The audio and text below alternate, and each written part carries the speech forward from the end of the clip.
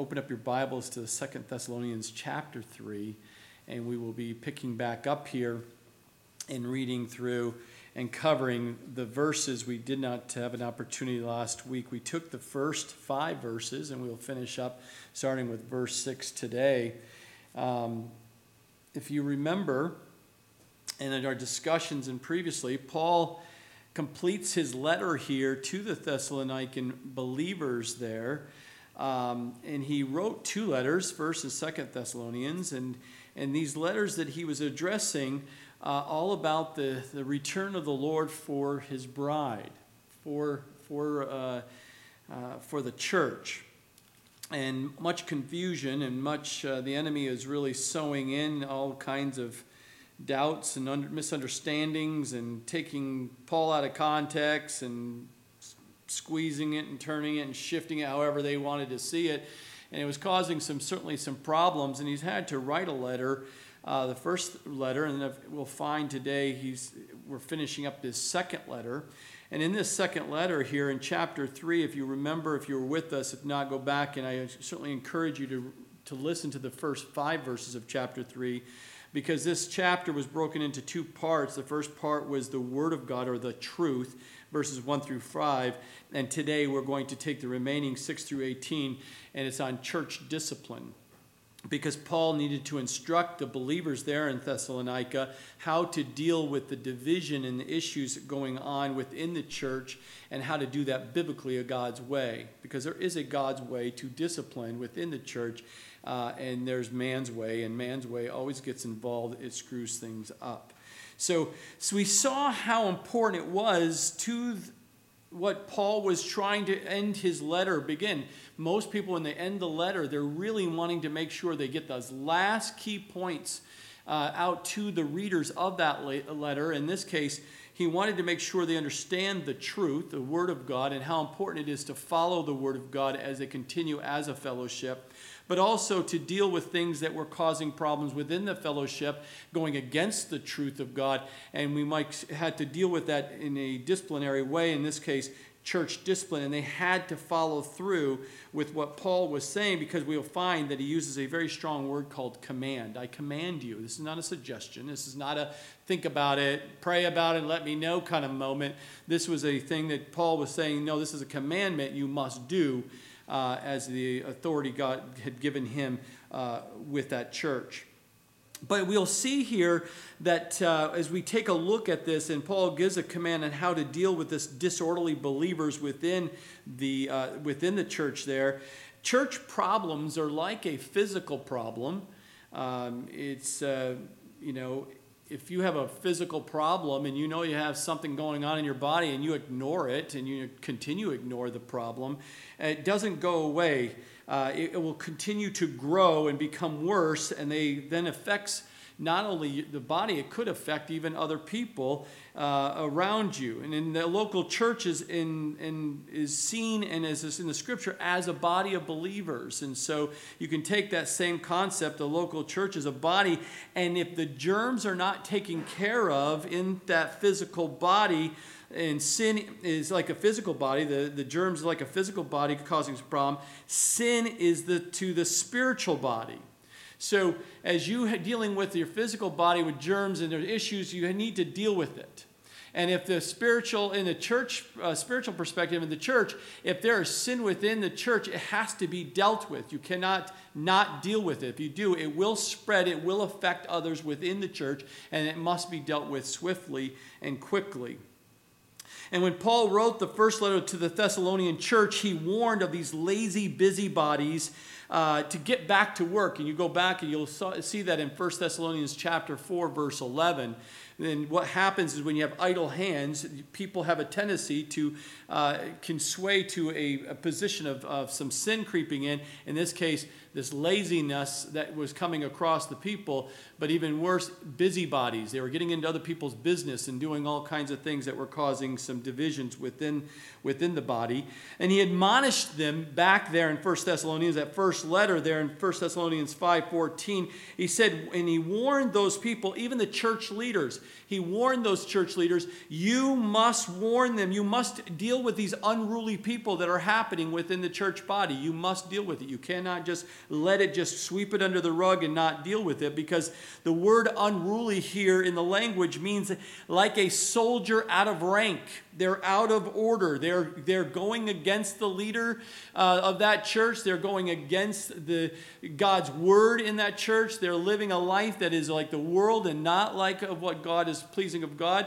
And so the leaders must deal with that. And apparently these troublemakers did not repent from that first letter that he wrote. They did not change their behavior. Their attitude still stunk, and they still wanted to do and wanted the way they wanted them. It wasn't going their way. So they're not going their way. I'm going to have an attitude, and I'm going to continue with this attitude.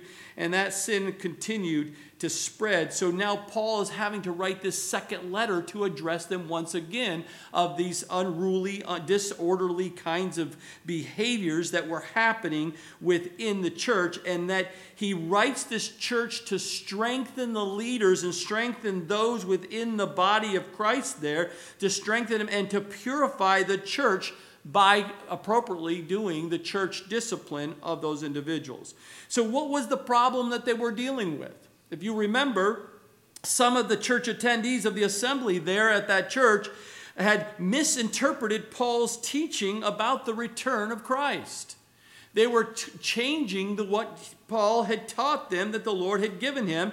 And they had taken this position and says, well, if the Lord's coming back, hey, great excuse. I'm going to leave my job. I'm going to just sit back and just wait, enjoy life, and I'll let the people in the church to take care of me. I'll just kind of freeload off the church, and they're going to have to take care of me because it's biblical, right? And so they're going to get lazy and not do what God's called them to do in the scripture. We'll talk about that more here in a minute. And they were going to sit back and just let others who were working hard and raising a family and taking care, and then turn around and have the church provide the free stuff to me and let them do this for me and take care of me. And I can just sit back and wait for the return of the Lord because he's coming back any moment. And so they had to take this because they were living off that generosity of the church, and these lazy saints expected the church to support them. And there's always a problem. There's always a problem when someone takes and misinterprets the Word of God and changes it, or misapplies the truth to the life to fit what they want to do. I'll take this one little verse out of context and apply it to my situation and say the Word of God says so. No, it's out of context. You can't apply that scripture into this situation. That applies to just to non-believers, or that scripture applies just to believers that is written. Whatever the situation may be, but anytime you misinterpret or misapply the truths of God's Word, you're going to cause endless trouble within that body of believers. You're going to have this, and we have lots of history. If you're out there and you're reading the scriptures, you read different biographies on godly people and situations in churches and all kinds of things, you can see history records the foolishness of people out there in regards to the return of the Lord, setting dates on, I know when the date and time the Lord's coming back. So that's a false teacher. You don't even go near that person, as we will see in the scriptures. I'll give you the scriptures to go by. You don't even associate with the people like that.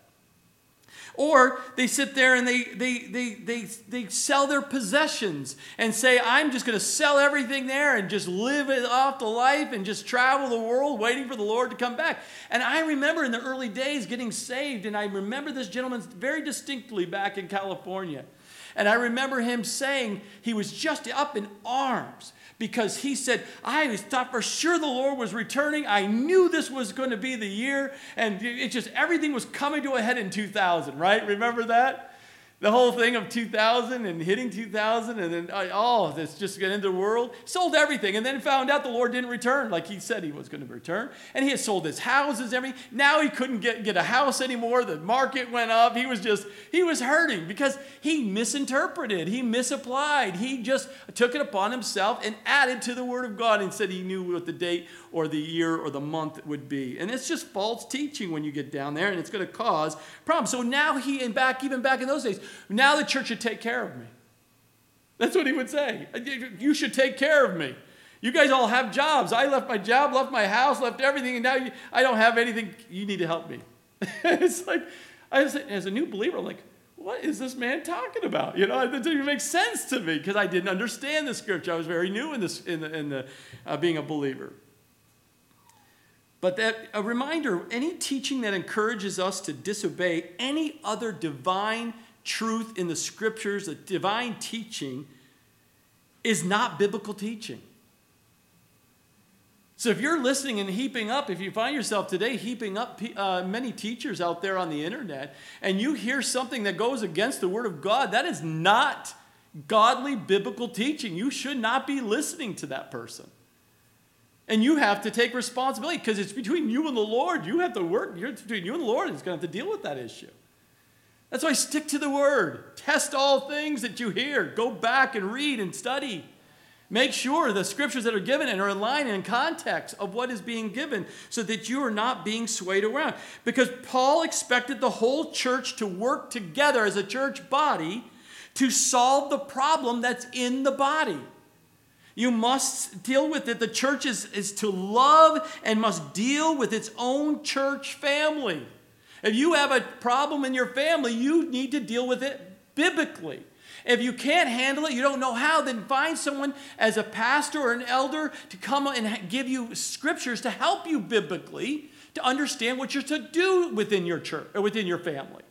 You don't sit there and just put them out into some worldly knowledge and some worldly system to deal with the problems within the family. God can handle it. And God's people in the church. That's why you fellowship. Because as you fellowship, God can use each other to help you through these situations you find yourself in life. But too easy today to sit back and to easily to say, I avoid the fellowship. And I understand this. Don't get me wrong. I understand there's a lot of reasons why you can justify because you've been hurt in other fellowships. Obviously not this fellowship. Of course not. Everything's perfect in this fellowship. But I'm talking about other fellowships and other situations. I understand that you can do that and the enemy can use it to help you justify not to fellowship anymore. You come in at the last minute or first minute and you skip right out really quick and you completely avoid any interaction with it. That is not biblical. It's a family. Can you imagine if your teenager shows up for dinner, eats the food, and leaves and never says anything? Hello? And you think you're going to have a good family unity? I guarantee you do not. And then you wonder why. I didn't know my kids were out there doing those things. And parents, hello, wake up. The influences of this world are tremendous. They have access. You're as adults or as children have access to things that are causing problems. It happens within the church body. Paul is obviously having to deal with this through this letter. There are influences coming in and affecting the body there in Thessalonica. And that's why he had to deal with these things. So we see here in verse 6, he's going to bring about an exhortation of the word here, and he's going to command them to withdraw and make a decision here as leaders and as a body of believers. He says, but we command you, brethren, in the name of our Lord Jesus Christ, that you withdraw from every brother who walks disorderly and not according to the tradition which we received from us. So this word here, command, is a very direct. It's not ambiguous. It is absolutely clear as can be that this is something they have to do. This is not something they get to decide possibly not to do. They must do this. And we see here Paul uses the same word back in 1 Thessalonians chapter 4, I think verses 2 and 11. You see it in 2 Thessalonians chapter 3 here, not only in 4, but also in 10. It means to keep a military order given by a superior officer. The superior officer gave a commandment. Go do this, and it's not negotiable. So Paul is in a position of authority. He's the head of the church, and he's saying as the leader, this is not negotiable. You must do this in this situation. And so the question is what authority does Paul use to be able to give this kind of commandment within a body of believers? As a head pastor, how does he have that authority? And we see it right here. He had the authority in the name of our Lord Jesus Christ. That's who gives him the authority. Because Christ is over the church, and he appoints person to lead as a shepherd of that flock. And again, you go back to, notice here, he says, in the name of, not in the name of just Jesus, but in the name of the Lord Jesus Christ. Remember, Jesus is his human name. It's given to him in Matthew 1:21. It means Savior. Christ is his divine title. The Messiah, the Anointed One. That's his title. And Lord is Jehovah God. In the Hebrew, it's YHWH. It's the holiest name of God in the Hebrew language. So it's Lord. It's a master of the fact that he is the Messiah and he's the Savior. That's why you see all three names together as one name, giving completeness. And after his resurrection, he is referred to as the Lord Jesus Christ. Very rare do you see just Jesus' name only after the resurrection. Because now he's Lord. He's over the church. He is over the body. He is over everything. And even in this situation, he is the Son of God, the head over all things to the church. He's exalted. That means he is lordship. He has all power to determine what he does for you in regards to your work and your money management. Hello? He has lordship over the work and the money management within that house of yours, your life. If he's your Lord, if he's your Savior, if he's the Messiah and the Anointed One, which we know he is. The question is, do we live our life in regards to how we work and how we spend his money that he gives you? Does it go in line with his scripture? Well, we find here as we continue, we find that these people were not following in line with what the scripture and what the Bible teaches about manual labor. Or some people say, well, I don't do manual labor. I'm a white collared kind of guy. Well, that's called mental labor, okay? So you can call it manual labor or you can call it mental labor, but it is the same thing. In fact, that God has called you to do something. It's called labor. And we have to remember that labor was a part of man's life before sin entered the scene. Remember, it was before he entered the scene, before sin, that God called Adam to what? Labor, to work the garden, to keep it, to guard it, to take care of it for him. That's what he was called to do. And that's before that. And you can go back to Genesis chapter 2, verse 15. Then sin turned labor into almost this hopeless toil in our life. It was good. He's energized. He's giving you the abilities, the gifts to do what God called Adam to do. And then sin entered. And now what it should be good and fulfilling and right is now going to turn upside down. It's a toil, it's a drudgery, and it's the sweat of your brow. Why? Because sin entered in. And you can go back in Genesis chapter 3, verses 17 through 19. It must never be thought of as a necessity of work is because of sin. No, we were to work before sin even happened. Man needs to work for the fulfillment of his person. God's called a person to work. God created him to work. And anyone who thinks, I'm going to retire, I hear it all the time. It's always one of those goals. I'm going to retire. Well, what does that really mean? Because scripturally, I don't see it. Show me somewhere in the scripture that shows you retire, because you're not supposed to retire. You're supposed to work until God takes you home. You may have to change what you do. When you're young, you can do really very physical labor. Then you may have to go to mental labor because you can't physically do it when you're 70 or 80 or 90 or 100, but you're still supposed to work. Even if it means that you're at 100, you're out there doing your little garden just to get some food and make sure you're taking care of your family. You're to work. You're not to be sitting around doing nothing. Paul recognized the fact that some people could not work, by the way. Perhaps because they have physical limitations. They physically can't because they're paralyzed, okay? They can't do it. Or they have some family responsibilities that doesn't allow them to go outside to work. All their work is within the household, managing the house and taking care and doing the things that are going within it. So don't get all squirrely on me in your head and says, well, I'm working inside the house, not outside.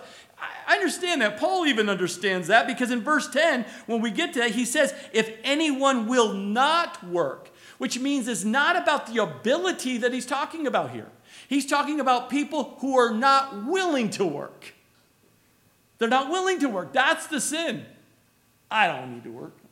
The government will take care of me. The church will take care of me. My family's going to take care of me. I know that I'm 50 and I'm sitting in my 90-year-old parents' house and living in the basement, and they're going to take care of me. That is not right thinking.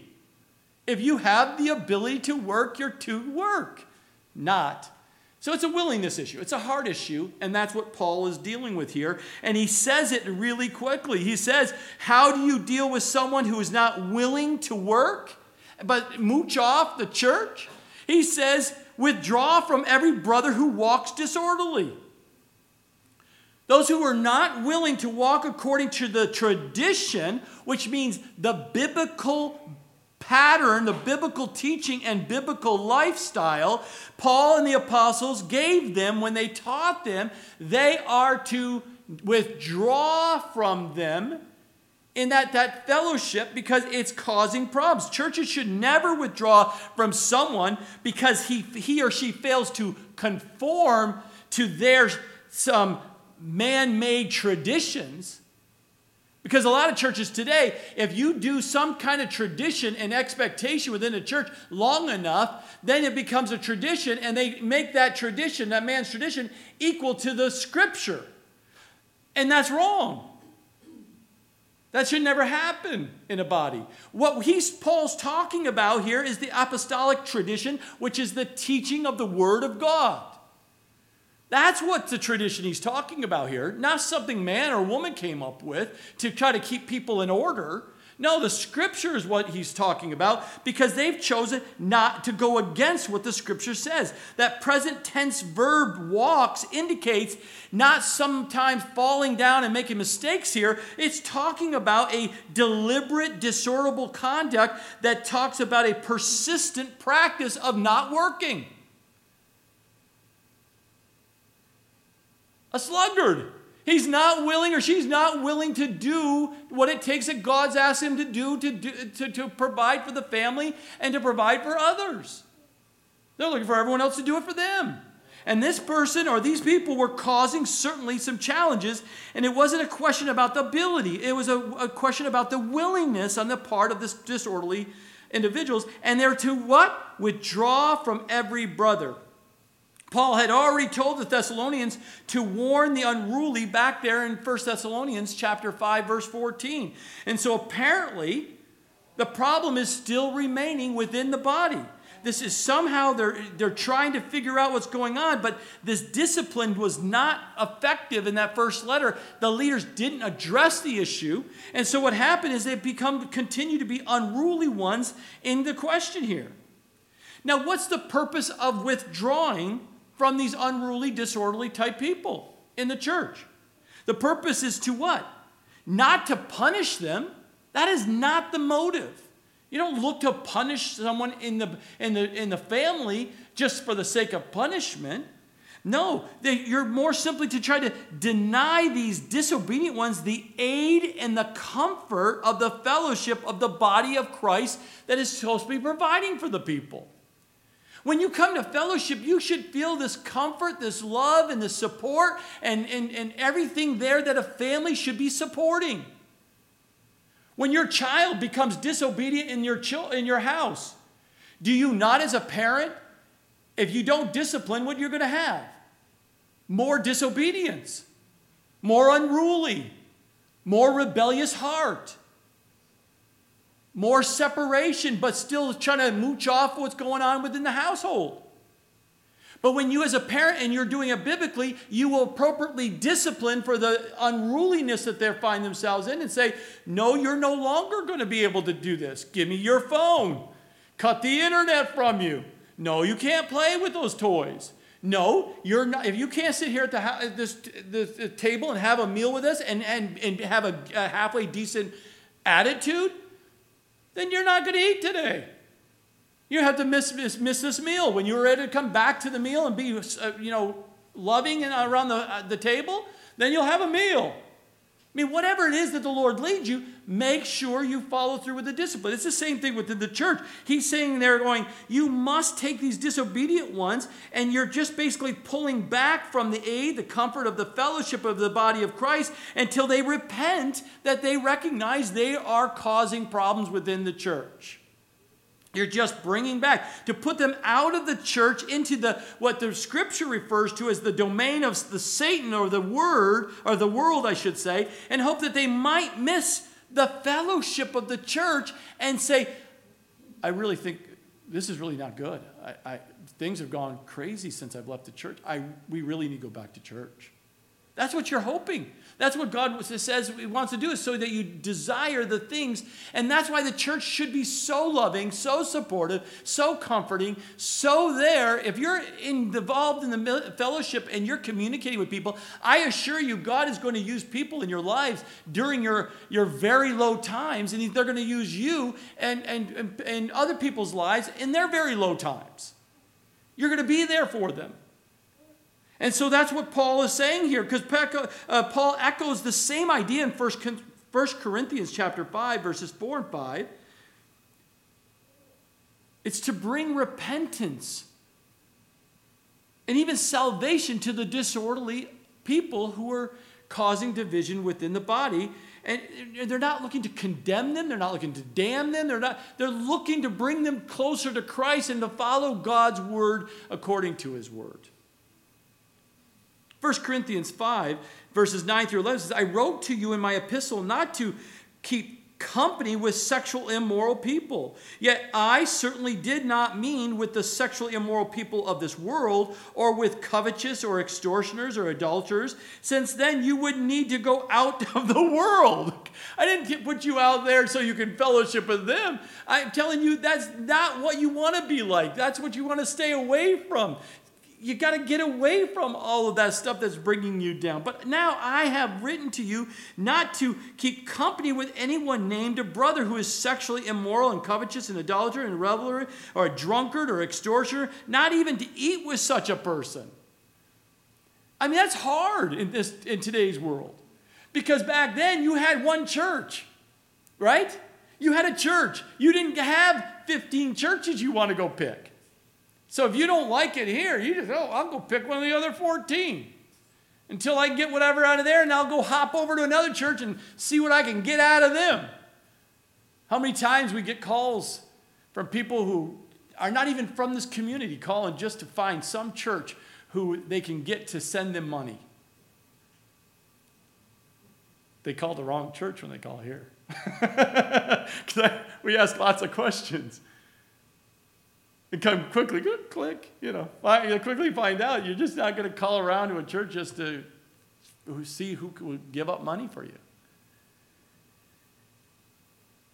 So Paul's saying here, with a very clear vision for the church there in Thessalonica and for us today, that the vision of the church should be so much a place of love and comfort and just this genuineness of family and closeness because you're choosing to plug in.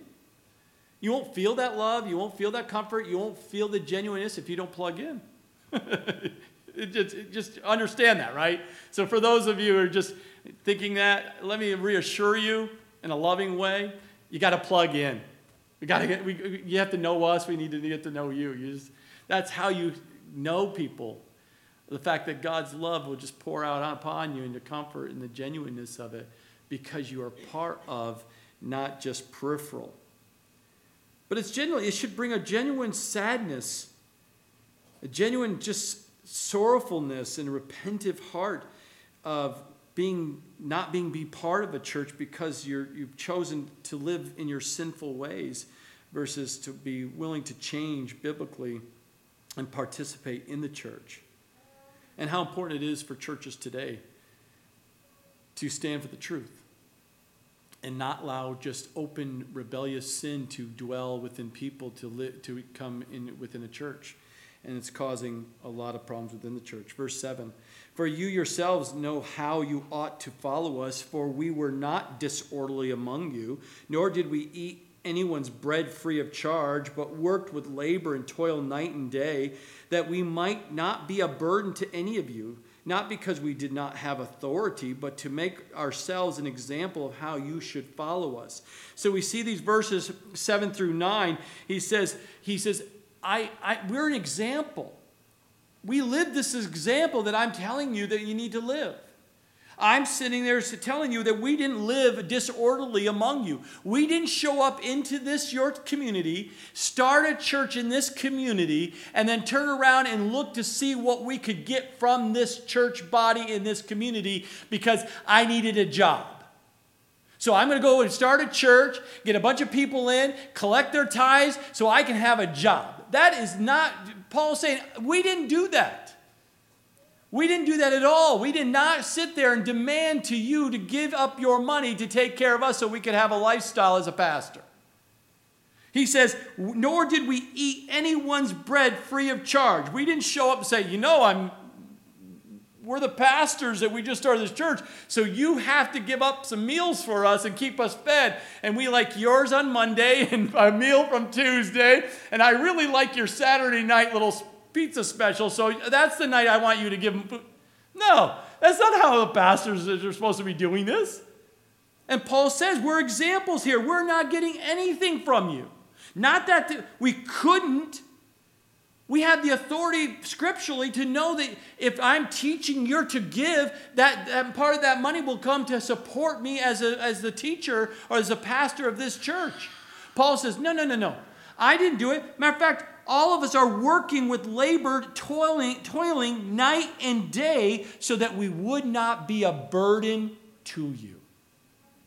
We wanted no one to cause any problems or let the enemy get involved, saying that all you're doing here is taking money to have a lifestyle for yourself as a pastor.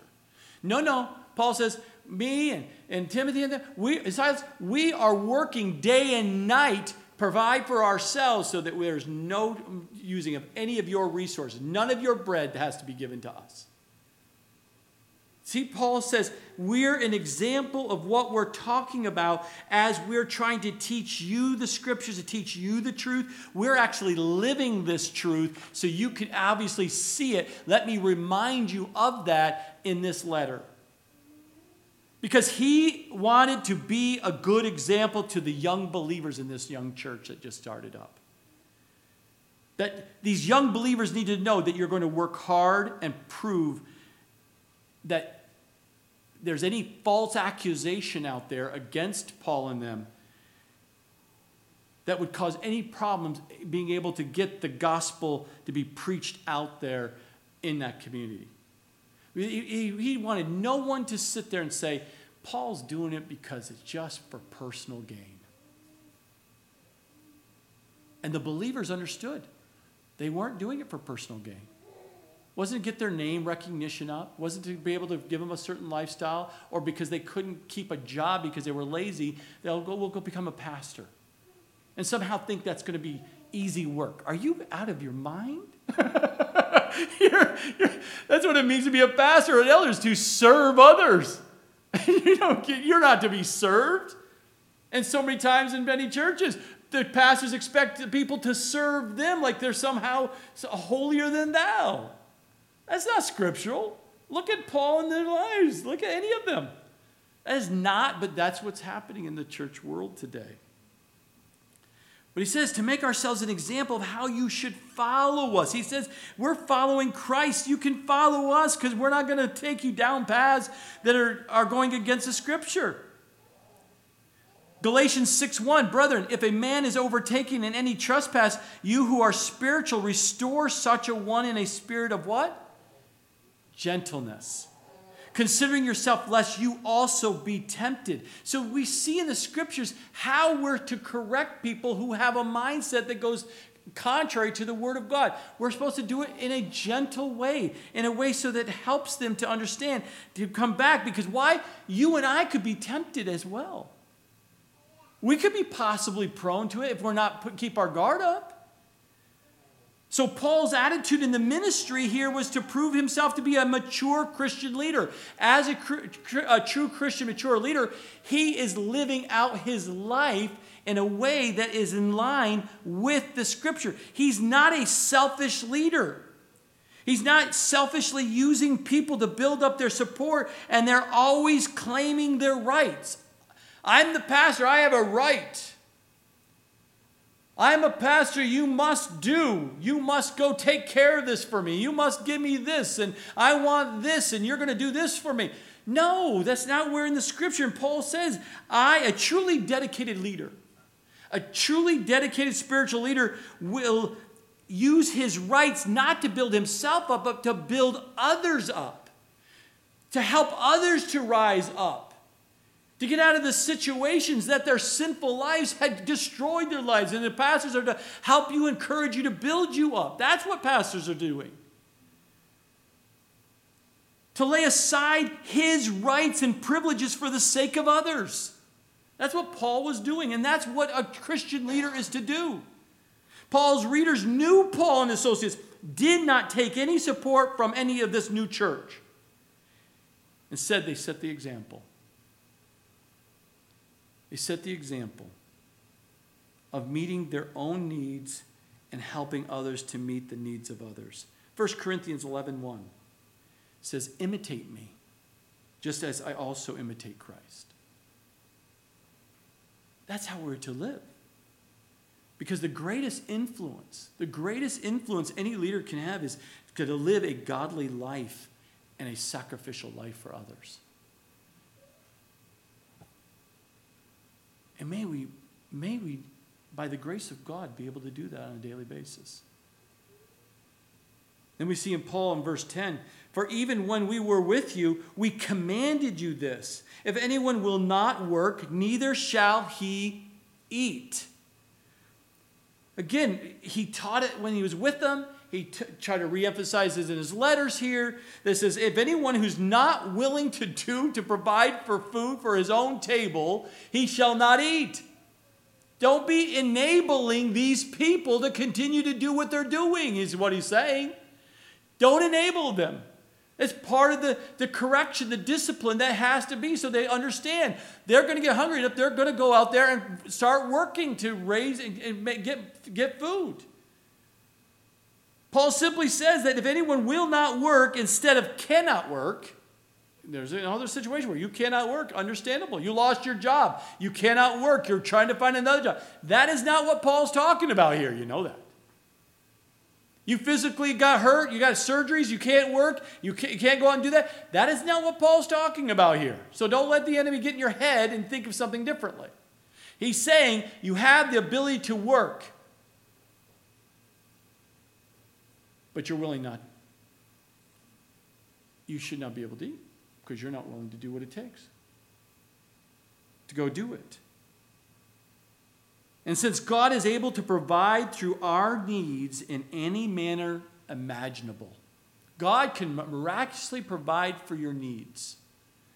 But notice in the Scriptures, he uses work to do that provision. Some of these highly spiritual people says, I'll sit at home and just pray and pray that God will put on someone's heart to bring food to my table every day. And then they get discontented because people are not being obedient because they're supposed to be bringing me food every day. No, God uses work. It's God's character, is it not? God is always busy at work. That should be our same godly character in our life. We should be busy at work. And how many times in this society do we find ourselves being told, you should just pamper yourself and relax and do nothing? You need to get control of your time because you need to have your time. I mean, all subtleness. I'm not saying you can't have, but may that downtime be in the Word and in prayer. Not pamper. And again, I know I'll probably get some emails on this one, but that's okay. I'm just, find the balance there. Just find the balance where your heart is. That's really the thing I want to make sure you hear me say.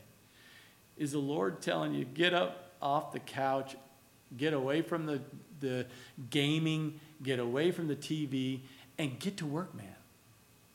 Do what God's calling you to do. Go serve. Go out and help others. And take care of your family and for your basic needs. Why? Because we know here in verse 11, for we hear that there are some who walk among you in a disorderly manner, not working at all, but are busybodies. Now those who are such, we command and exhort through our Lord Jesus Christ that they work in quietness and eat their own bread. But as for you, brethren, do not grow weary in doing good. So Paul's here having to give a little bit of some encouragement here, but again, clearly telling them this is not optional, people. In the church body, if there's some disorderly people causing division because they have too much time on their hands, they're not going to sit there quietly. They're going to start being busybodies within the church, and they're going to start talking and gossiping and doing all kinds of things because they got way too much time on their hands. They're not about God's business. They're going to be open to allowing Satan to then put some critical spirit in them and start being critically spirited and busybodies and getting in everyone's business.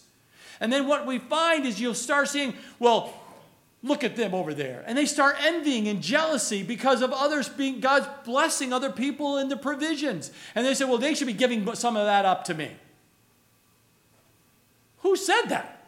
And they'll pull out scriptures to say that because the church is supposed to do it. I'm hurting here and they're supposed to give it up. They got way too much. Then envy and jealousy and all these things start popping in your head. People, Paul's saying here, they need to do what? Verse 12, they need to get back to work, get a job, and eat their own bread. And then you're too busy to be busybodies and up into everyone else's business. But then he says at the very end, verse 13, but let me encourage you, my brothers and sisters, those who are working, those who are following the ways of God, they're living their life for God, they're out there working hard, providing for their families, providing for themselves and for others of the abundance that God gives them to give to other people in need as God leads. Don't get weary in doing the good that you're doing. Because at some point, as you continue to work and labor for the others in the church because they're not willing to labor and do the work in the church. They're watching everyone else do the work, the physical work, or the material needs and foods provided for those who are hungry, and the widows are coming in, as we see in the scriptures, and they're waiting tables and they're feeding the kids. There's only a few people doing it, and the majority is just sitting back watching it being provided for. And you can get weary with that. Because you feel like you're the only one working. The only one giving. The only one serving. The only one sacrificing. But let me encourage you, those that I'm speaking to right now. God sees all things. He knows all things. As Paul says, do not grow weary in doing good for the Lord. He will provide, and he will strengthen, and he will encourage, and you will be greatly rewarded for that service to the Lord that you're doing, all that good that God is asking you to do. Let me deal with those who are not doing it according to the way God wants to deal with it. But for you, you just continue to do it. Paul's saying how God is saying we're going to deal with this is that we're going to sit there and take these idleness that's going on in people's lives, the desire not to do something for the Lord, to like work and to do and serve, and bring about harm to those who are doing it by being busybodies and getting into their business and kind of comparing themselves and all kinds of stuff. But no, to those who are busybodies, Jesus is coming back. Are you ready? Are you got your life in line with what the scripture is saying? There's a sense that you think you don't have to work because the Lord's returning. No, continue to work and continue to do it. And then when you're twinkling of an eye and snatched out of here, then you won't even know the transition. It'll just be so quick. Just be about what God's called you to do in the Scriptures, because he says we must work.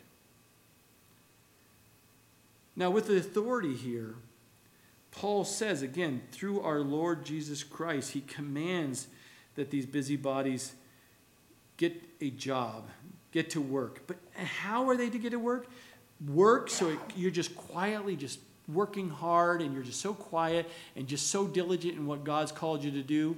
Just be quiet and then eat your own bread, because God is going to provide through that job for you, and then you won't be in other people's bodies. But in the early church, to be provided for was truly for those who were in need. That's what in the early days the church would provide. The community would help. Remember in the Scriptures, if those who were poor, they would be able to glean from the outside of all the fields. That was their what do we call it today? I want to say welfare. There might be another term for it, but how for a community to provide for someone who's not able to work. We'll call it welfare at this point. But that was the Jewish welfare system, is that people had the ability to go out and glean from the fields to be able to provide for their families. But they had to go do the work. They had people to go do it for them. They weren't just freely given, right? So what we find here is that in the early church, they were to be able to provide truly for these people who are truly in need, because they couldn't provide for themselves. But it was after putting them to work for the church. Go back and read 1 Timothy 5, verses, I think, 3 through 16. So when you come here, I'll do the same thing, because that's what the Scripture says. You come in and says, I have need. I said, well, okay, we'll help you, but how can you help the church? We'll put you to work in the church and do something, or make whatever it is that possibly you can serve within the church. I'm not necessarily going to freely just give you something. I will do that in regards to if you're truly in need. But if you're not truly in need, let's get you to do something for the church, and then let's go help you find a job and train you up and teach you, do a resume for you, and teach you how to go do interview skills, and we'll teach you how to do that. We'll let the body of Christ know that you have a job need, and we'll point you to people who are in the body of Christ who may know someone who has a job. You just have to let us know, because we're going to help you. From a short perspective term, but we're going to help you get back up on your feet and to be able to move forward and help you so that you are not starving in any form or fashion, or homeless, or those kinds of things. But you have to be willing. Be willing until you're obviously able as well.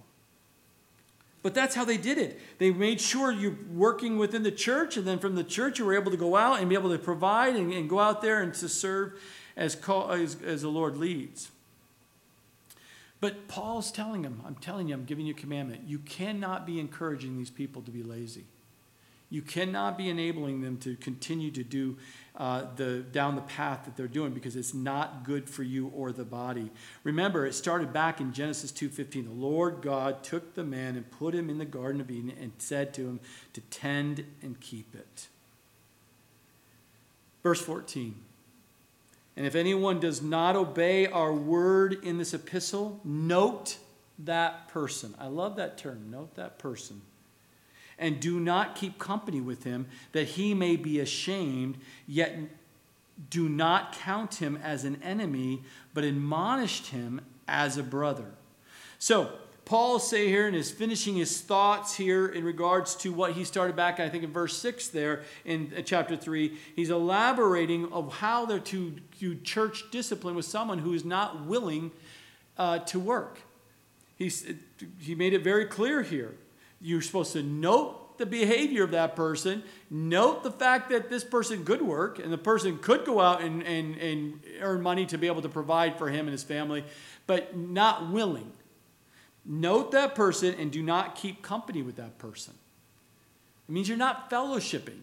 There's different things. Some people say, you have acquaintances, right? They're acquaintances. They're people you kind of know of, but they're just acquaintances. I just know someone through someone else.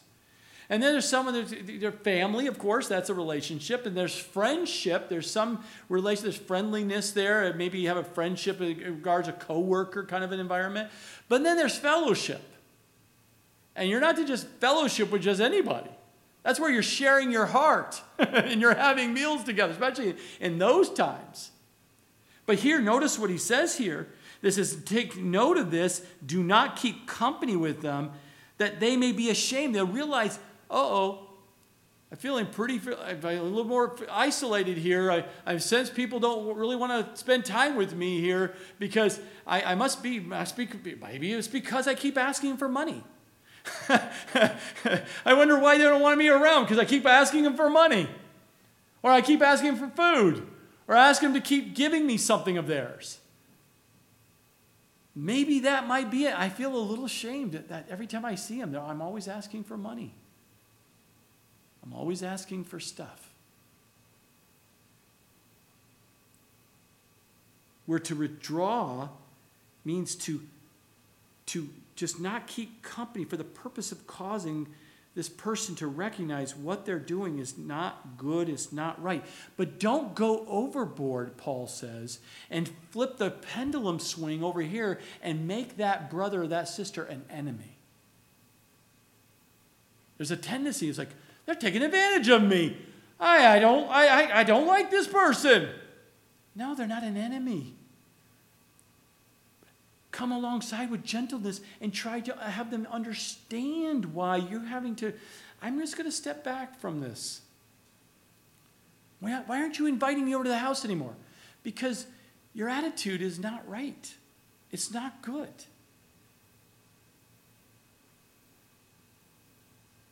Why aren't they invited? Just check your heart. Are you a person of giving, or are you a person of take? Are you a demanding person of want things the way you want and you want to know everything? Or are you someone who's just willing to by faith, trust in God's in control?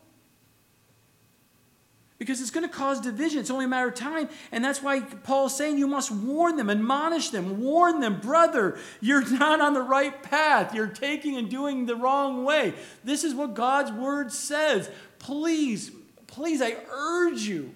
What can I do to help you? What can I do to reconcile this? What can I do to point you to someone else? If you're not going to listen to me because you just don't want to listen to me anymore, you're not teachable anymore, who will you listen to that is godly, that's going to share the word of God with you? Because what you're on is going to cause more and more problems within the church if you don't correct. There's various types of church discipline. I want to do this real quick because I get this question asked a lot.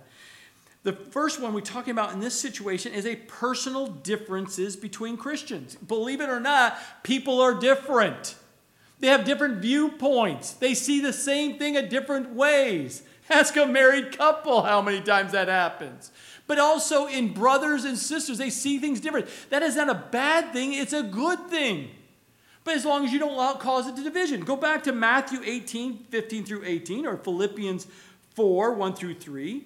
But if a brother or sister sins against me, deliberately or unknowingly, I should go to that person privately and seek to get the matter settled. Privately. And if the person refuses to settle, refuses to change, then I can bring someone in to help to try to mediate this as another brother or sister involved with this. But the problem with this is that these things happen immediately. People do not go to the person privately. They'll go to the pastor or anyone else who is like-minded with her or him in that circles and go to the little clique, usually the clique, and start sharing all the challenges you're having with the other person.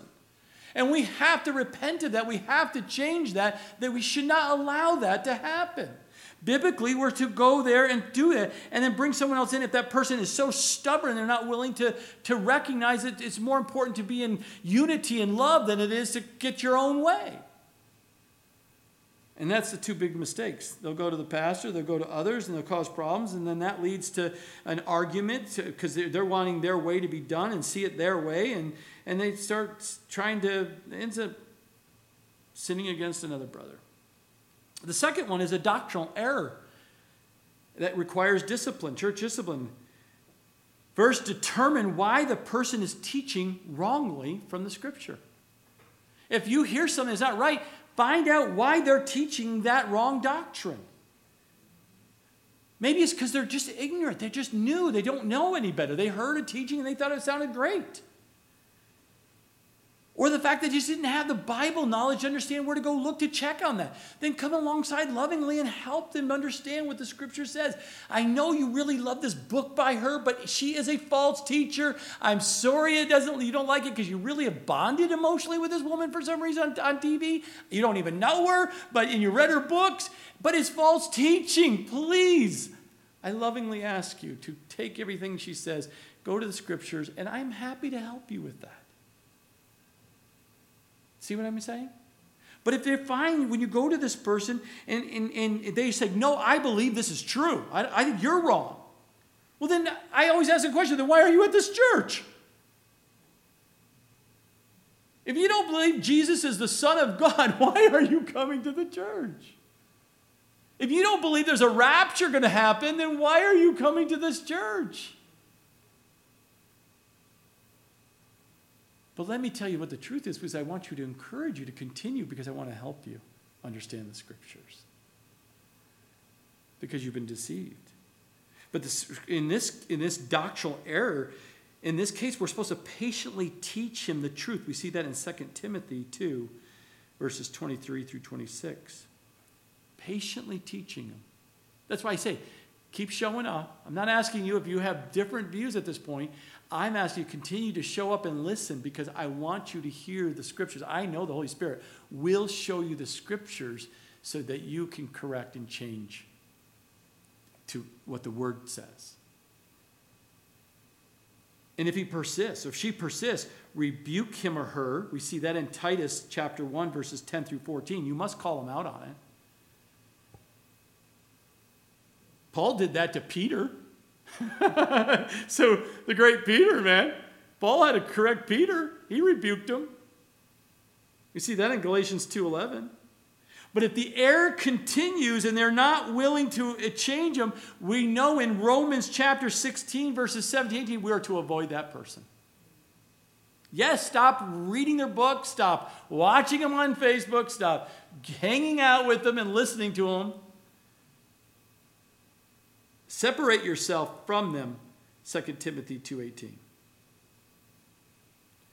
But if you find you're with a brother or sister and sin has overtaken them, Galatians 6, 1 through 3, then be the spiritual, mature one and seek to restore him or her with gentleness and love. It's like if someone has broken their leg, you don't sit there and, well, that's your problem. You shouldn't have been doing those things. That's one way the Lord's going to correct you. No, you come alongside and you help them reset the leg and tenderness, because it hurts a lot. So reset the leg, help them to get restored and healed from that problem. Do not quickly pass judgment on a believer. Don't quickly judge and bring all kinds of accusations and stuff, because all that's going to do is rip and cause problems in that person's life and cause damage for years to come. How many times have I seen people come into this church and I'll ask them, where did you come from? What fellowship? I haven't fellowshipped in 30 years, 20 years. In some cases, we've had it longer. And I always ask, how? Because this church did this. This church leadership did this or did this to me.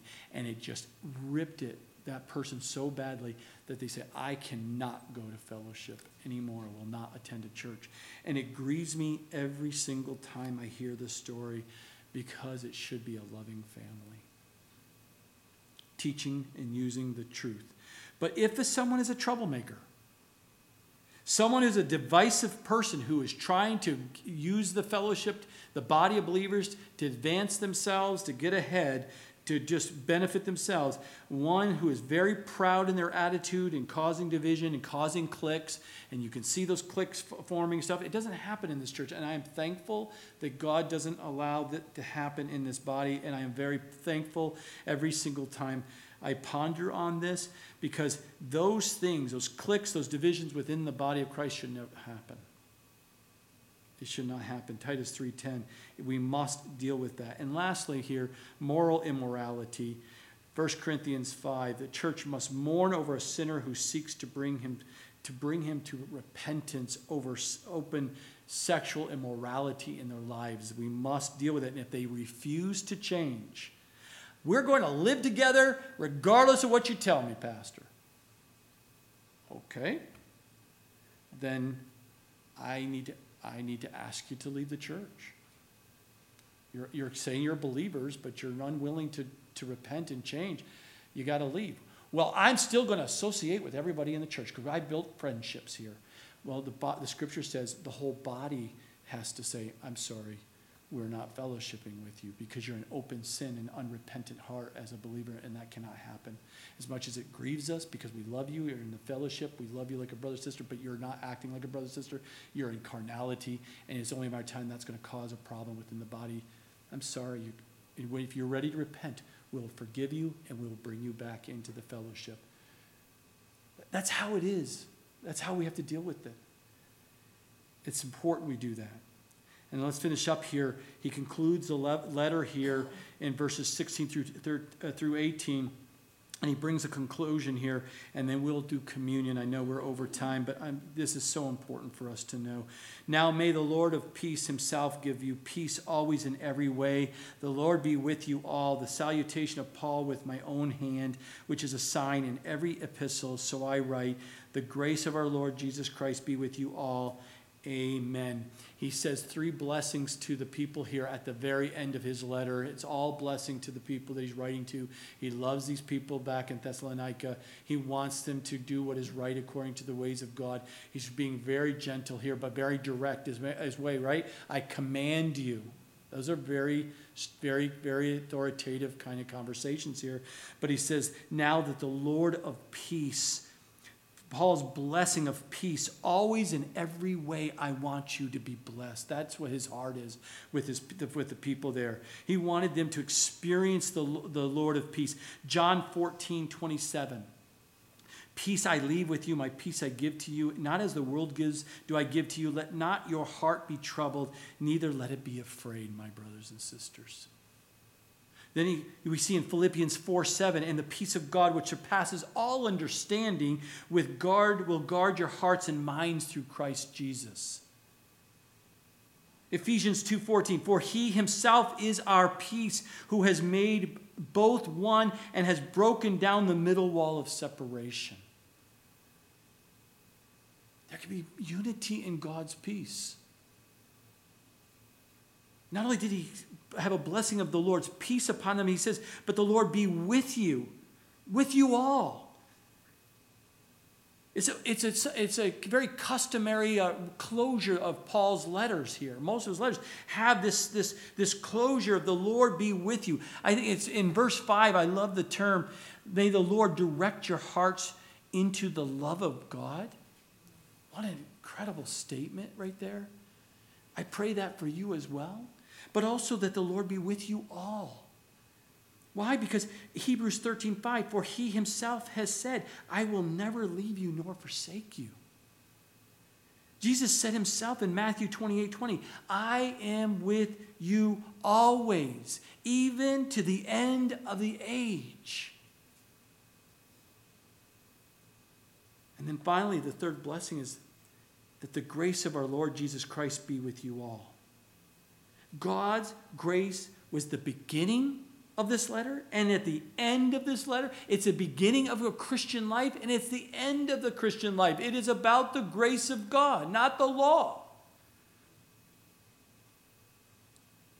Ephesians 2:8 and 9, for by grace you have been saved through faith, and not of yourselves. It is the gift of God, not of works, lest anyone should boast. Romans 3, 23 and 24. For all have sinned and fall short of the glory of God, being justified freely by his grace through the redemption that is in Christ Jesus. It's his grace. And we must remember, my brothers and sisters, that God's grace enables you and I to live a godly life. Let me say that again. It is by God's grace he enables you and I to live a godly life now, waiting for his return to get us. And we must rely upon that. Why? 2 Timothy 2:1, you therefore, my son, be strong in the grace that is in Christ Jesus. Where do you need that strength? Waiting for God's return? In his grace. That relationship with Jesus. Through him we have received grace, Romans 1:5. Hebrews 12, verse 28. Let us have grace by which we may serve God acceptably with reverence and godly fear. And he closes this letter with what? Amen. Let it be so.